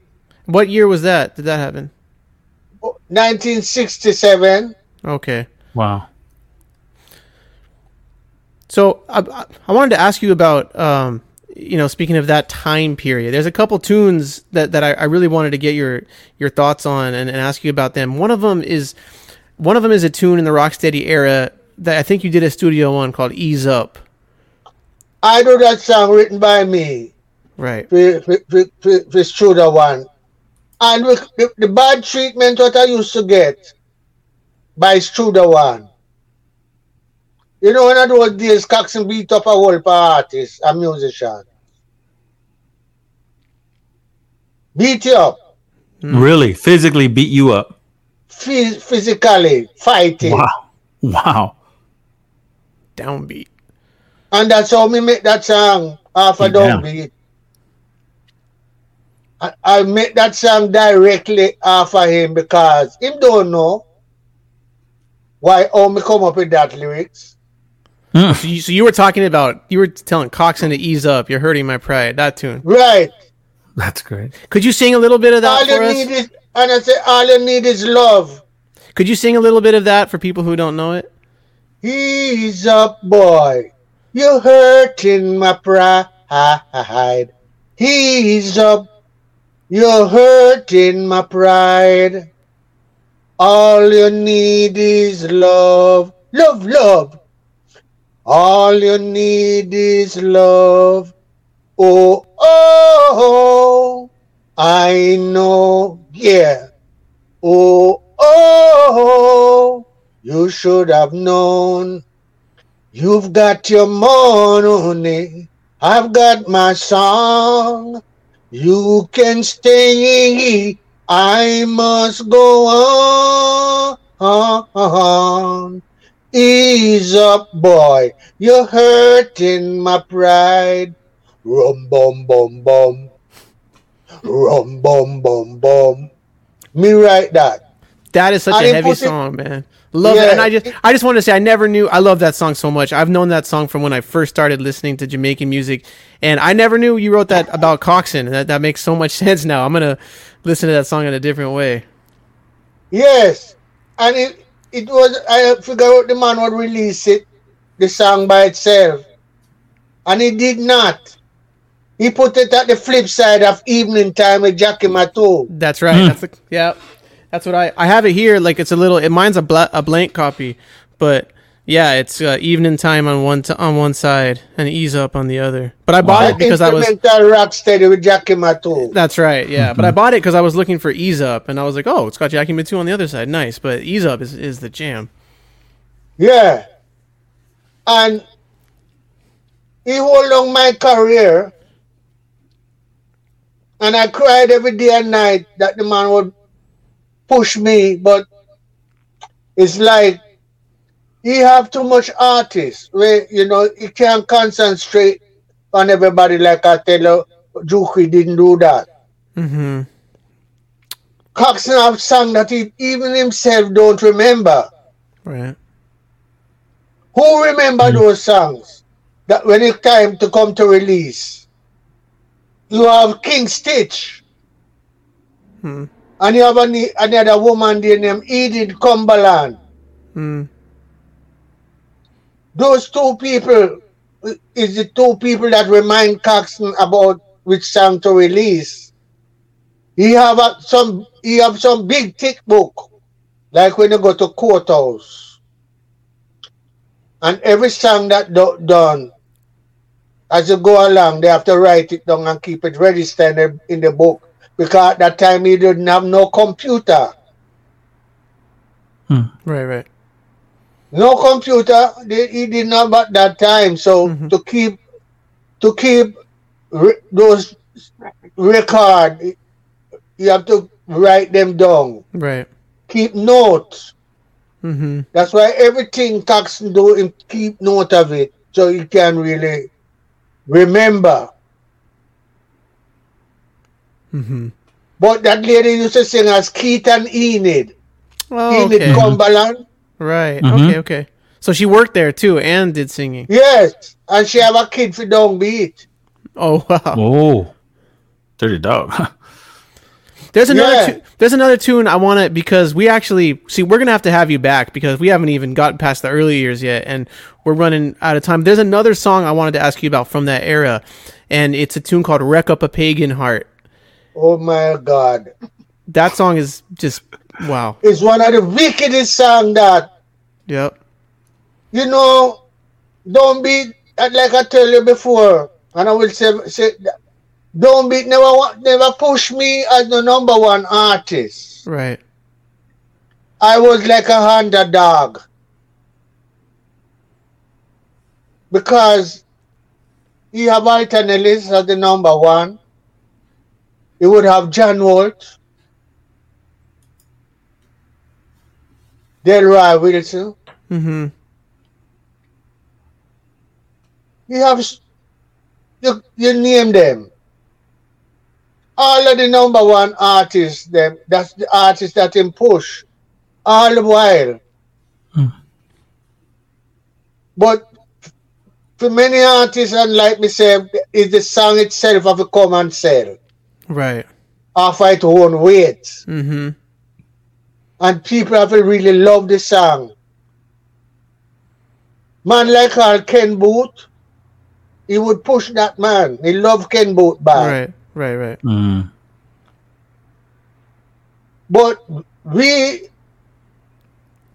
some little artist, man, is the song itself have to come and sell it on its own. So did Wreck Up a Pagan Heart sell on its own? Yes. Nice. He released that song, but when he don't be I do a lot of songs for Studio One. And it's when since me come I'm married in and live in America and start to travel, then I find out what Downbeat do. Release some of the song them on different label in America and release them in England. Mm-hmm. But they don't nobody know them in Jamaica. Right. And he have so much labels that he would put them on. That's true. Mm-hmm. And then he would sell them out too and give it to different people like Trojan and all them people there. Oh, yeah. And you never heard it. I sing a song named 7 Letters by Brooke Benton. This is my last letter, dear. You know that? I do that song. I know the Derek Morgan version. Are you singing with Derek? Is that it before Derek Morgan? Before Derek? Yeah. Derek Morgan do a version of it very good too. But I never know Cox to sell out that song to Trojan. And I see on a label where I never know about that label. Mm-hmm. And so I get to find out that Downbeat sell it out and give it to some people. And it is on Trojan label in England. And of course, you never saw any money from that. I never saw it. Right. And I never heard it back from. I do a lot of songs for one studio and I never heard them back. Right. If I tell you, say, boy, I'm going to try it. And if it go on with anything. And every time you go to Downbeat, I ask him, ask him for your money. I say, boy, Jackson nothing on go on, you know. Jeez. Jackson. What, and I say, what go on skip? Nothing on go on, you know. He might wait pan Chris Whitewell. Mm-hmm. Say Chris Whitewell owing my whole heap of money. I'm a wait for when the money come so he can give some of the artists a little money. And it never come true. When I really hear it gonna come true, the only man must get a little money out of it and a Ken Booth. Mm-hmm. And when Ken Booth get the money, him cry. Why him cry? Because he couldn't believe they don't meet to really call him and give him something. Wow. It's so disappointing to hear for us, you know, because, I mean, not to mention yourself, but just like people who love the music of Studio One, who listen to Winston Jarrett, you know, doing a tune like Wreck Up a Pagan Heart or doing like Fear Not, those tunes are just, we love them so much. And it's so just every time it's so frustrating and disappointing to hear that the artists really never got their just dues from those tunes, you know, or anything at all, really. It's just disappointing. What was it different? Was it much different? You mentioned Duke Reed. You mentioned, I know you recorded with Scratch, Lee Perry. I do a song for Lee Perry and I do a lot of songs for Prince Buster. And were they different in the sense of compensation and like what you would get? Were they more fair than Nothing, no fairness. I don't know what name fairness with nobody, no producer in a Jamaica. Them is all reducers. I don't call him a producer no more. I call them reducers. Reduction. Yeah. Because nobody deal with Winston Jarrett fear. I never get a fear deal yet in my career. Never. When it come to Lee Scratch Perry, I never even get $1 from that man. Wow. Prince Buster, I never get $1. Jeez. It's many, many years after I do some show with Prince Buster. I was down Harry Street on I'm shop. And him see me and call me and say, come on. I'm going to shop. Him say, want to talk to me. And I think he's a money the man and give me here the man say to me. He remember say me do some tune for me in the early 60s. About 62, 63. Them time we never get independent yet. Mm-hmm. And him say that like me come sing them over. Mr. Prince, you're crazy. Yeah, you didn't pay me the first time. Mm. He said to him, say, me look like me born pan hall full day. But me never born pan hall full day. Why you think me not really do a thing like that? After you angle me so bad from the first time. Then what you believe you gonna do me, you gonna kill me now? Because I'm not going to do it. So what did he say? How did What he take said, that?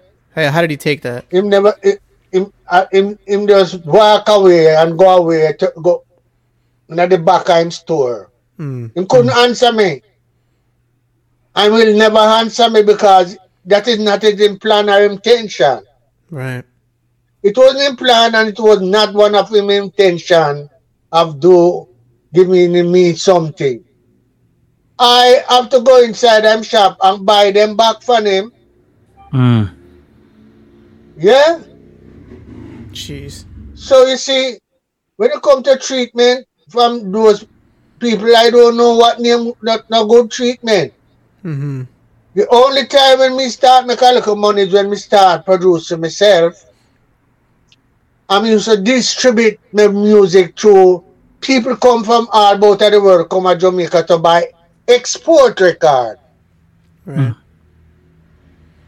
And it's so, me start to make a little money because I always record my own self and go to studio, pay the engineer for mix it, carry down a dynamic sound and cut the mother stamper and then me look about my own label. Now for the label them and me design them myself. Wow. And me produce them myself and manufacture them myself and start to distribute them myself. What year did you start doing that? Way down in the 70s. Mm-hmm. But start from about 72, 75, Okay.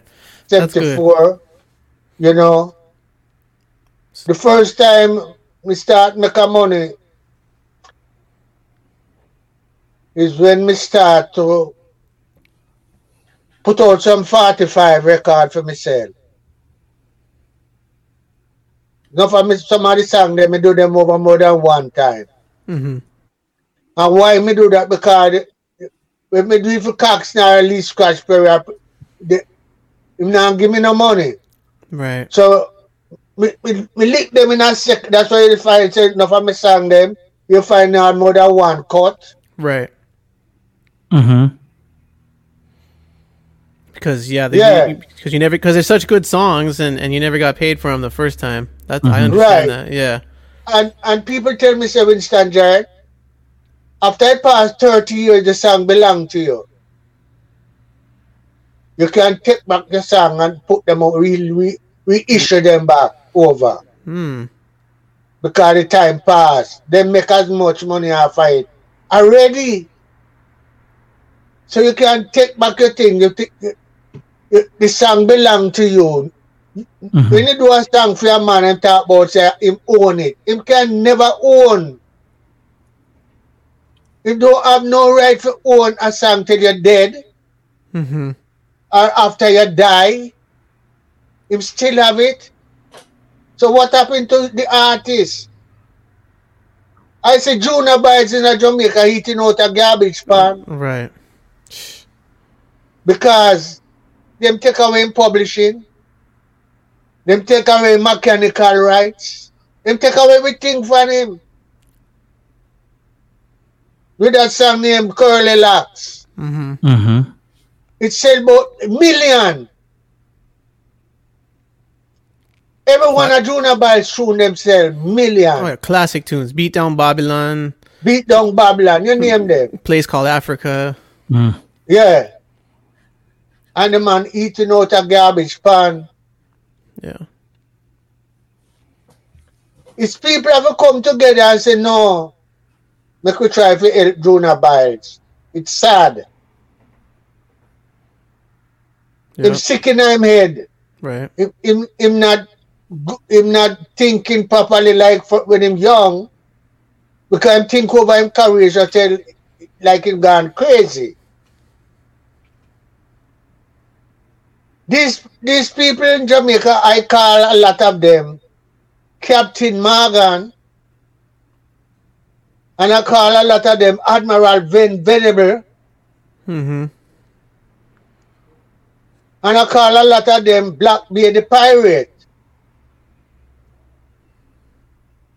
I give those names to those producers like Joe Gibbs.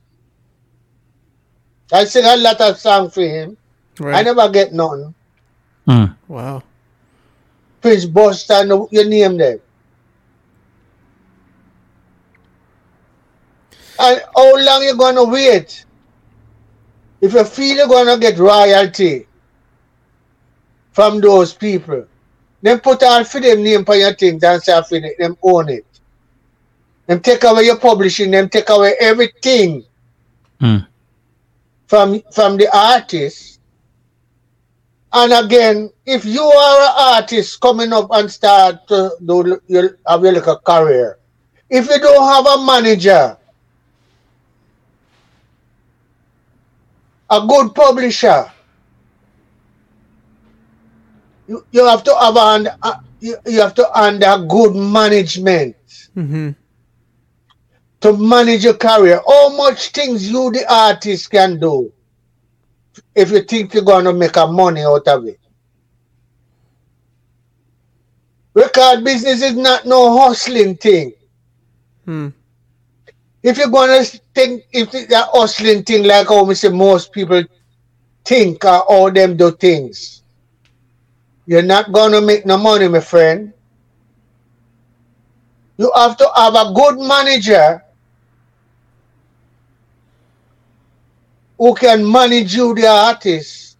All you have to do is come sing, man. Right. Those people supposed to can, if they mean well of you and want to work along with you. That's how it's supposed to go, or supposed to be. You know, to manage your affair.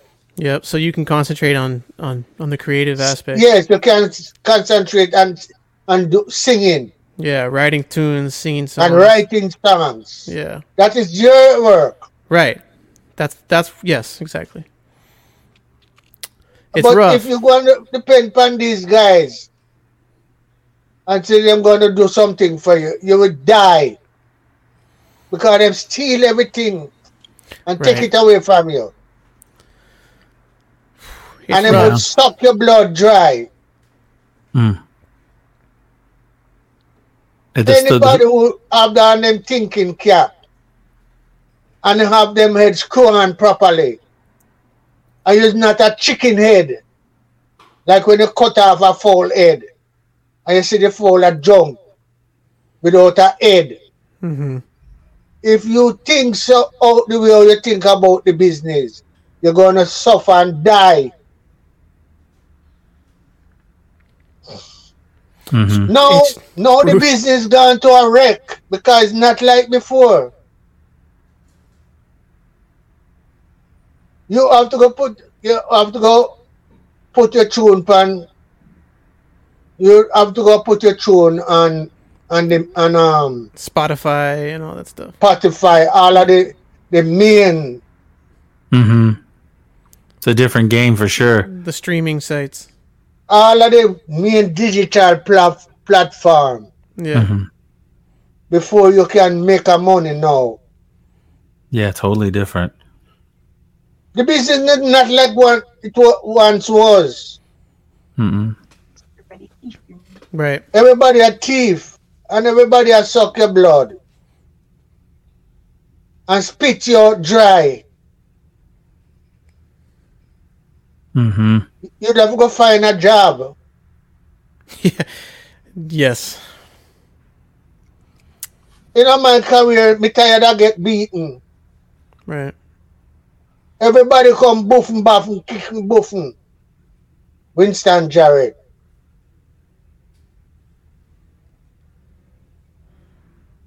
And then it's a way to beat me up and take away my guitar and bust it up. Box and kick me. Because it's say me kind of know what's going on in the business. Mm-hmm. And if me hook him out, I'm going to ram something down my throat. Yeah, Them things that me get in the business, and those things make me become smart and make me become wise to the business or in the business.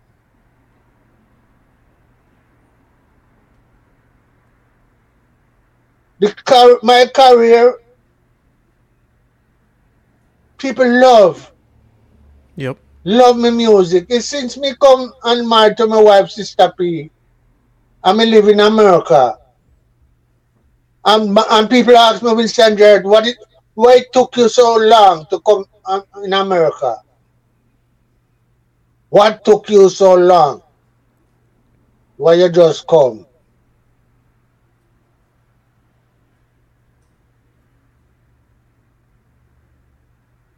And I said, I did not know that my stepping stone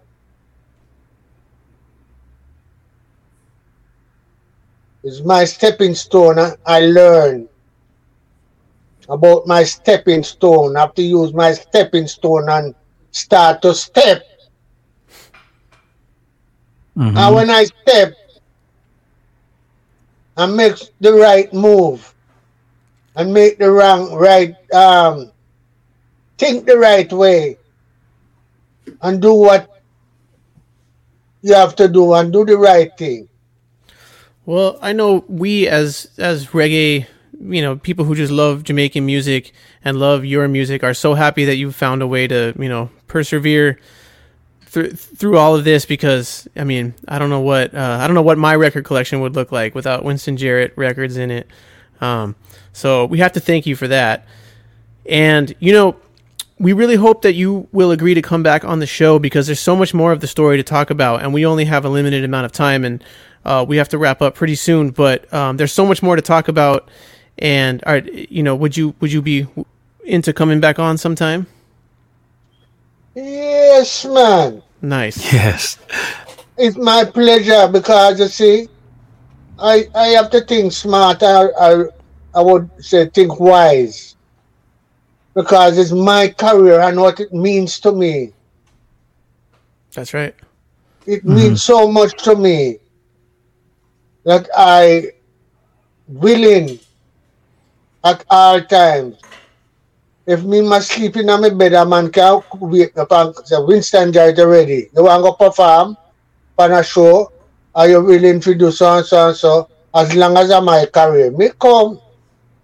Nice. Yeah, that's why I'm in love. I love working with you guys. Yeah, and Jeff Algrove. Yeah, big up Jeff. Yeah, I have a song here, a new album. Oh, nice. Yes, please tell us about that. This album named Words of Wisdom. The new album. Show the front, not the front. This is the back and this is the front. Nice. See, hold it up Words a little bit. of Wisdom. Ooh, nice. Winston Jarrett, Words of Wisdom. That's the new one. When did that come out? It just last year. Oh, wow. I work on it, but I didn't. It don't release yet. I give it to Jeff Algrove to distribute and put on all the main digital platform like iTunes, Amazon, new TuneCore, all of the platforms, then the major ones. Yeah, people can find it, and we really But want to the encourage everybody to go listen to that and pick that up and support Mr. Winston Jarrett. Everybody, if you hear it, you see how the jackets, the sleeves small. Yeah, For sure, you say I didn't really plan to do it this way. I didn't want to put it also on vinyl and also a bigger sleeve. But them say small things come in small part. Good things come in small parts. that's nowadays. That's what I'd be telling people. If some good songs is on it, very good. Well, old stuff and new stuff. Nice. You I can't know wait. you know what is so refreshing is just hearing you sing today is great, because it's like your voice is just as amazing as it's always been. Yeah, it sounds great. And so that just gets me excited to listen to this album, because we're getting 100% Winston Jarrett. So I'm really stoked to hear it. Me have so much albums. I know you guys supposed to know. Oh, yeah. Like Survival is a game. That's a classic. I do that song for Studio One. It's a last album released when Coxon died. Near crucial times. Man of the Ghetto album and Studio One. Man of the Ghetto is a great album. I enjoy that album so much. Yeah, Man of the Ghetto. Yeah, Jonestown is another one. Ooh, Jonestown. Yes, I do that nice. album. I do that album for Leroy for that I know who you're talking about too. I can't think of the name right now. he passed away in St. Louis, Missouri. But I can't think. And he used to come to Jamaica with Roy McPherson. And he was looking old record, the old records, the vinyl, the real authentic, where people hardly can find. And I came to a man down Luke Lane, who did have a whole heap of jukebox. And when him see the amount of old songs that man have, he started to cry like a man was beating him with a big stick. He cried like a baby. Because when he asked the man if he can look on some of the record, and the man said, yes, why not? And the condition of the record that you see, how the man take care of those old songs, like them brand new. Right. Wow, that's amazing. Wow. I would cry too. Yeah. And the man cry because the man said, he asked the man if he can sell him some. And the man said, yes. And the man pick out 100 and sell him. Wow. And because him want more to the amount of him see the man have, he wouldn't mind get all of it. And the man tell him, say, no, not sell no more. Only 100. And if you're glad to get 100. Right. And he cry again. Him start to cry. And the man say, watch ya, leave out time place for him get vexed. Because him that want 400 US for one copy. And the man and him, Night Hawk, couldn't afford to buy it for that so much dear price. Right, Night So Hawk. the man say, all right, he must settle for that price where him I go pay him, but him not can give more than 100. And I carry him out. Him was living when him come to Jamaica. Him stay for that big expensive hotel in a New Kingston. And when I go up there, say, come up, come check him all the while. Because they want to do an album with the Ethiopians. Leonard Dillon. Leonard Dillon, him love Leonard Dillon, bad. Yep, me too. And him love Justin Hans, bad. Leroy Pearson, right? That was his name. No, Levi Pearson work with him. Night Talk. Okay. His name Bob Shanfield. Schoenfield. Okay. Shan Schoenfield. Mm. Him own Night Talk record, but Levi Pearson work as him second. Okay. But Alright, him rob him up and draw a gun on him. Wow. 145, you know. Wow. And him is the man come to Jamaica, me telling you now.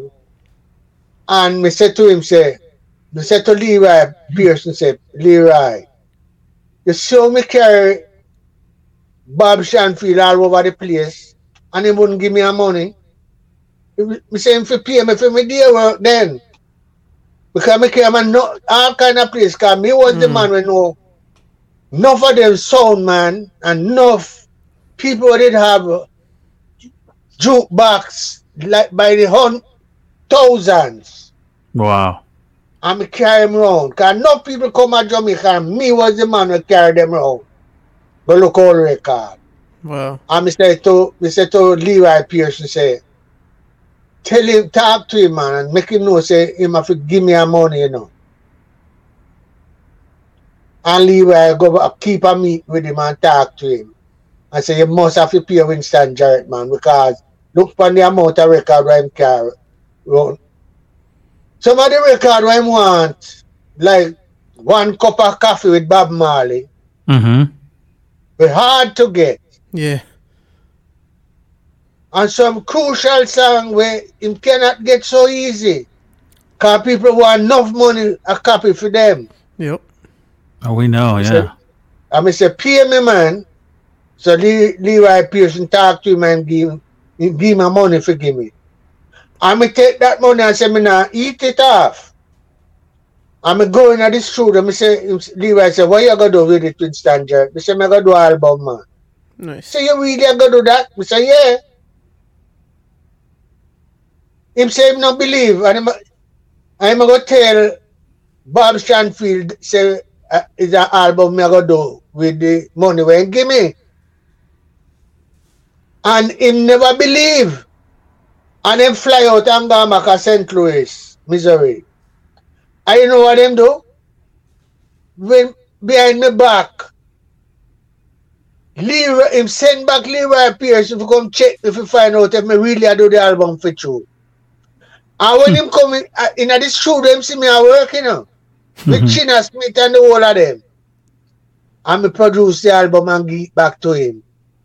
Wow. And tell him, say, if you get royalty for every copy, and me have already started the song, and the LP sell good, so good. And the man never give me a dollar. Jeez. Wow. Once again, huh? Well, Anytime it's shit. yeah, that's okay. Yeah. Well, we're pretty much out of time, so let's. Pull it up again. That's all right. Winston, wait, you hear us? Looks like Can you hear us? it might have froze. Well, let's see if maybe, he'll jump back in and we can give him a proper Send off. and thanks. Jeez. I mean, Wow, that was one of the that's great like ones. chapter 1, man. That's like chapter one of one. like 20, man. There's so much to talk about. And it's just, I can't believe, I mean, at this point I believe it, but it's just like, it's just so rough to hear about, like, who to you and me and so many people watching are our musical heroes, and who just created some of the most enduring music and some of the greatest music, and just who struggled and are still struggling, Yeah. off of just not getting paid. It's just really discouraging, but all we can do is keep supporting these artists who are still with us, and when they have new music, just buy it.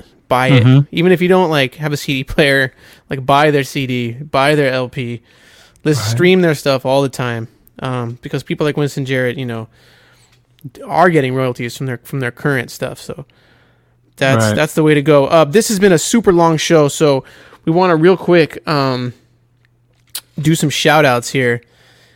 And we have partnered with the Rootsland podcast to Deuce, this podcast is amazing. It's presented by Consequence of Sound. The host is Henry Ko. He's a great storyteller. It's a must listen for any fans of Jamaican music, and episodes will be republished on Rootfire's SoundCloud starting this Sunday. And every episode, it's going to start with episodes 1 and 2, and a new episode every Saturday for the next few months. Everybody go check Rootfire's SoundCloud and the Rootsland podcast. Also, we want to big up Songs from Scratch with Nate Feinstein. Our buddy Nate Feinstein from Ayaterra. Roger and I did an episode with him. Check it, Instagram at Nathan_Aurora. We have to big up the best live stream on the internet, Clinton Farron, A Sunday With and Talk with a Friend. You can follow Clinton at Clinton Farron Music, that's Facebook, and also at Clinton Farron on Instagram. We got to big up our homies, Junior Francis and Eric Kohler, with History of LA Ska. These guys are some Los Angeles OGs celebrating SoCal ska and reggae scene, and they've been having some heavy hitters like Stranger Cole. They just had Vernon Maytone on. Go follow them, Instagram at History of LA Ska. We have to big up Mr. Chuck Foster, who is responsible for so many people in LA learning about Jamaican music. Chuck Foster's Reggae Central radio show. It's on KPFK 90.7 FM, and it streams at kpfk.org every Sunday from 2 to 5. Listen to this. It's so good. Once again, Mr. Junior Francis's Reggae Show, we have to big him up every Saturday night, 8 to 11 p.m. at KXLU.com. It's also streaming at KXLU FM, but you have to live within like 3 feet of the radio station to get that. And then also, last but not least, the Dub Club every Wednesday night, 9 to 12 a.m. I can sniff the return of live Dub Club. I can smell it around the corner. I smell those bacon wrapped hot dogs. It's coming. It's almost here. But for now, they're doing one of the best DJ nights on the internet. So go follow them at twitch.tv/dubclubla. It's happening tonight at 9 p.m. in about 45 minutes. So go check that out. All right, Raj. That was a great episode, man. It was a great episode, man. Really good. Real quick, what you got coming up? No new info other than if you guys want to check out some really cool reggae music by Mr. Jason Mraz. I had the opportunity to play on a couple of his reggae albums, and we're going to do a live stream on May 20th. Go to jasonmraz.com for tickets. You won't regret it. It's really cool music, really cool vibe. Come and join us for the virtual concert. Devin, what do you got? I'm doing the songbook sessions. I'm giving guitar lessons and vocal lessons and songwriting lessons at BackstageMusicLessons.com. Also, go follow me on Twitch, Man Like Devin. And we just want to remind everybody once again that we are switching to a pre-recorded format. We're really stoked about that. So, go tell if you're listening to this as a podcast or not, go follow us wherever you listen to your podcasts. Go subscribe. Give us a rating and a 5-star review because that moves us to the top. We're already when you type in reggae on the PodClash forums, you find the Reggae PodClash pretty quick, and we're trying to get to the top of that just so we can spread these stories a lot easier. So go tell your friends about the Reggae PodClash. It really makes a difference to us every time one new person subscribes. So if you want to think of a way to support the PodClash beyond buying our merchandise at Reggae PodClash at rootfire.net, just getting people to subscribe to the podcast is the way to do it, and we really appreciate that. It helps spread the message of the show and helps us to keep doing it. All right, and we've got some great artists coming up, but it's all going to be pre-recorded, so we can't tell you about it. But we've got 6 or 7 people booked for the summer, and they're going to start coming out with regularity. But until we talk to you again, I'm Man Like Devin.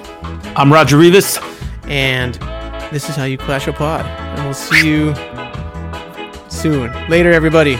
Big up Winston Jarrett. Go buy Winston Jarrett's music. Later.